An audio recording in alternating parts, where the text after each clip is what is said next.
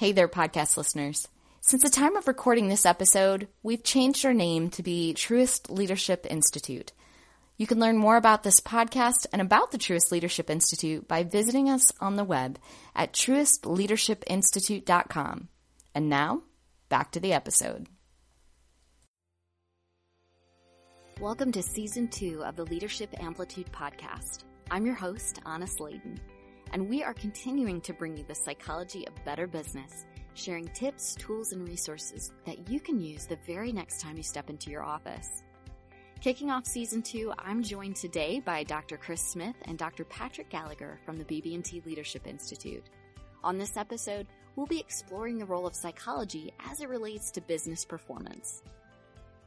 Patrick, you do a lot of research related to engagement in the work we do here at the Institute. Based on what you're seeing, why is the psychology of business so important in leading effectively? That's a great question. Thanks for asking, because as a professional research psychologist, I think about this all the time, every day. Psychology has so much to offer the leader to be able to run day-to-day business better and to have better relationships with people. Just to understand how others feel, think, and behave. That's exactly what research psychology does. So, for example, in the area of engagement, I've really been focused on that for a couple of years now, been immersed in that, and so it's kind of one of the first things I go to. But it's also a great example because there are hundreds and hundreds, thousands really, of research articles on employee engagement and its predecessors going back decades: satisfaction, job satisfaction, work satisfaction, job commitment. There are just volumes and volumes of empirical findings that give leaders clues about here's what people want out of their job, here's what people want out of their leaders. Here are things that you as a leader can do to make people more motivated, more fulfilled, and to lead to better business outcomes. There's just so much there that psychology has to offer. And my focus as a psychologist has always been individual people. How do they feel about what they're doing? How do they make decisions? What motivates them to kind of go above and beyond in whatever task they're doing? And with an understanding of that, a leader can really just sort of appreciate the impact that they can have on people. They can also know more about how to carry out tasks that they have to do, relationships that they have with people. It can make everything better. And I haven't said one word about any kind of specific industry knowledge or strategy, because psychology and what research can bring to a leader is sort of on top of or separate from all that. Of course, they have to have business acumen. They have to have specific skills and experience in the industry that you're working in, but psychology can just supercharge any organization if a leader kind of uses the insights from empirical research psychology. So, true confessions, I'm one of those PhDs that really doesn't like to read research because it's too long. I'm going to hope that I'm not the only one out there and that there's listeners out there that don't have the time or inclination to do all the reading. What would you say are the Cliff Note versions that would be helpful for our listeners to hear about today? You know, you've got years of experience doing this kind of research. You've obviously got valuable insights on the psychology of business, which is what we're so much about here at the Institute. What are some core takeaways that are part of your most current research? So, first of all, you are absolutely not alone in not enjoying research articles. So thank you for letting me off the hook there. Even a lot of research psychologists don't enjoy reading those articles. When you read an article from an academic research journal, a peer-reviewed journal, those things are not written to be. They're written to convey information, and for scientists to be able to replicate each other's work. That's the amount of detail that goes into them. First of all, without even answering your question yet, first of all, I would say, as a leader, find that trusted source who can actually read the research and translate it for you. That's a big part of my job. That's something that I do and my team does here at the Leadership Institute. But as far as top findings, I'm going to go back over my whole time here and the tens of thousands of responses we've gotten to our engagement instrument and all those data that we've been analyzing. And I'll say one of the things that really comes to the top as far as engagement is having people in the right jobs, the right people in the right jobs, people who get to do what they like to do and what they're good at goes a long way, a lot of the way towards high engagement. I think that might be one of the number one things that I would take from all of our work over the last few years. So not just warm bodies and seats, it's proper alignment. That's right. If you can invest in matching people's skills and passions with the tasks that they do, that could potentially give you a massive payoff. And, for people who really hire a lot of entry-level employees, it's hard to do. Like if you are trying to staff something like a call center that just, across the industry has high turnover rates, and it's entry level, people of all different skill levels, some college educated, some not. If you're trying to staff an operation like that, it can seem hard to justify investing in a more robust search and selection process for those kind of employees, because you just kind of need people to get in there and start getting on the phones. Mm-hmm. However, if you do match people's skills and abilities and passions a little better with the work that they'll be doing, and then if you invest a little more in their engagement and their relationships while they're there, that turnover number goes down, which right there is your first return on investment. The other things that go up are productivity, motivation, customer service. When people are doing what they're good at, they're going to provide better customer service because they want to, not because you're trying to incentivize them or because you're telling them to. Because they're enjoying their work. Yeah, they're intrinsically motivated to do what the company needs of them. That's real alignment. Right. So one of my top findings is if you can invest in that as a leader, if your organization can invest in that kind of alignment, that's going to be from all of the data that we've seen and from the literature, of course, that's going to have a big payoff. And one of the things that you're talking about is a real return on investment, a real business bottom line sort of impact of creating that kind of alignment. And I'm not sure if you said this directly, but You've talked about the task side of it, of leadership, making sure people are aligned on tasks, but you've also talked about passion and emotion. And so one of the things that in my work as a facilitator and a coach here at the Institute, I see an aha moment for a lot of people early in the program when we're talking about the leadership ladder and the importance of balancing tasks and relationships. What I think you've just implied, at least if not said directly, is that to lead effectively and to achieve a high level of engagement and to achieve and maximize the human side of the business and make more money or to be more successful if you're in a nonprofit, whatever setting you're in, you really have to know your people. So how do you see the importance of relationship and communication tying directly to engagement and ultimately business outcomes? The business outcomes of high engagement are well established. I think most of our listeners, most leadership out there kind of understands that, yeah, the case has been made that engagement pays off. Organizations that have higher engagement are more successful, more productive, more cost effective, and individuals who feel more engaged are better at their jobs in their actual, like, the tasks of their jobs, but also in sort of being citizens of the organization, sort of advocating for the organization, helping new employees who come in, get them acclimated, being better teammates. Engagement pays off. There's no doubt about that. That case has been made. And in our research, we have absolutely found the same sort of things that have been suggested and studied in the literature, which is that there are certain conditions, or you might call them drivers, in an organization that support that engagement and ultimately lead to better productivity and all those outcomes of engagement. And at the center of many of those conditions are relationships. So individual employees' relationships with their managers facilitates other drivers. Relationships are at the center of those conditions or those drivers that really facilitate high engagement.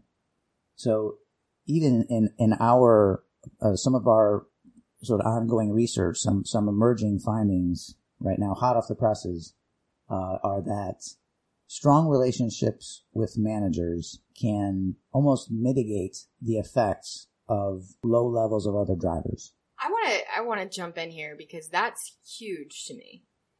Because it seems like in organizations, there are things that you have no control over depending on your level. But what you're saying is even if there are other drivers that you have no control over and you cannot improve for your team, if you have a strong relationship with them, if you do what you can in that can offset those elements that you cannot control.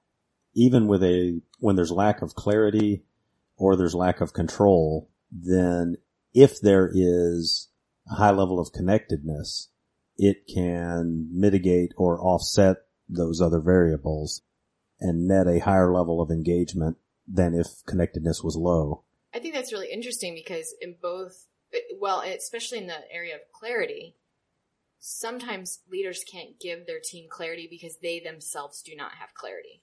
And yet they need to be able to do whatever they can to have the team as high performing as possible and have all those benefits, high retention, all that stuff. And so being able to offset that through relationships seems like it would be a big deal.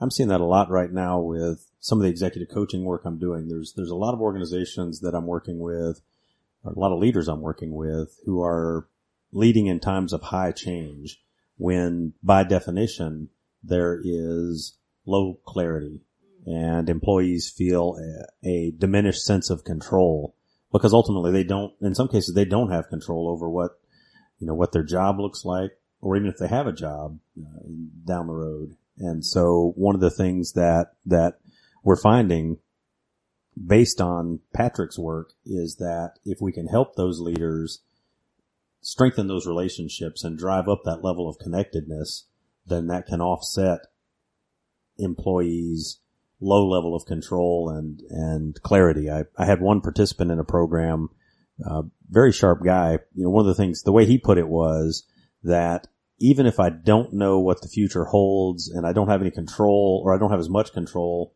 over my own destiny, if I trust my leader, if I feel connected to that person, and I feel like and I believe that they're going to share what they can share with me as soon as they can share it, then I'll take the leap of faith and follow that person even when I don't know what's going to happen next. And I think that supports what Patrick's research has found, is that high level of connectedness can offset or mitigate those other drivers even when they're low in times of high change. And that's very powerful for people because, to your point, Anna, they can control or at least significantly impact that connectedness driver, even if they can't significantly impact clarity or control for the employee. We've also shown that in our research that a strong manager relationship sort of enables some of the other drivers. So without strong manager support, it's harder for employees to feel that certainty about change, or psychological safety, which is the freedom to sort of speak up and point out problems or say what you really feel about things, which is very important for a successful organization. Or to feel that right amount of challenge where the demands of the tasks don't outstrip your skills, or when you're not so sort of overskilled or overqualified for a situation that you're bored. That right level of challenge is right in between. So you're stretched in your skills. That's very motivating. Now, without manager support or that strong manager relationship, it is harder for employees to achieve that amount of clarity or psychological safety. Leaders who aren't paying attention to those relationships are they're feeding the recruiting industry because those people are easy to pull out and put somewhere else. I think that's so interesting because recently I had a friend who she got headhunted because someone else in her department got headhunted, and the recruiter said, anybody else on your team that might be interested in coming over? And over time, they realized that headhunter had gotten like half of the team and moved them over to their company. Yeah, because I've never thought of it this way, and I don't think I was this aware when I was in that role, but we sense as recruiters, I'll put that hat on from 25 years ago, we sense unhappiness or disconnectedness with people's employment. And we know that it's easy to pull people out of those places where there's not a high level of engagement and find them a home where they at least perceive that there will be a higher level of engagement. Again, usually it's not about the money or the perks. It's usually about, I can do the job, but I'm not happy. And if I can come in as a recruiter and say, I can get you somewhere where you're happy, then you're losing team members because I'm pulling them out. That's just a great illustration, an actual crystal clear perspective from somebody who's in the business of finding people, different work. The research is clear. High quality relationships between leaders and followers predicts turnover. There's a strong, one meta-analysis found that that relationship with the manager was the strongest predictor of whether employees would leave compared to some of the other predictors like satisfaction with pay or job satisfaction in general. That relationship with the manager was one of the most powerful predictors of whether somebody would leave or not. And Chris, your perspective is just great from somebody who's actually in the business of doing that. I'm also reflecting on my relationship with my current manager, because if he were to go to another department anywhere in this organization and he were to call me and say, Anna, I need you, I would not even ask what I'm doing. I'd just be like, okay, I'll be there on Monday.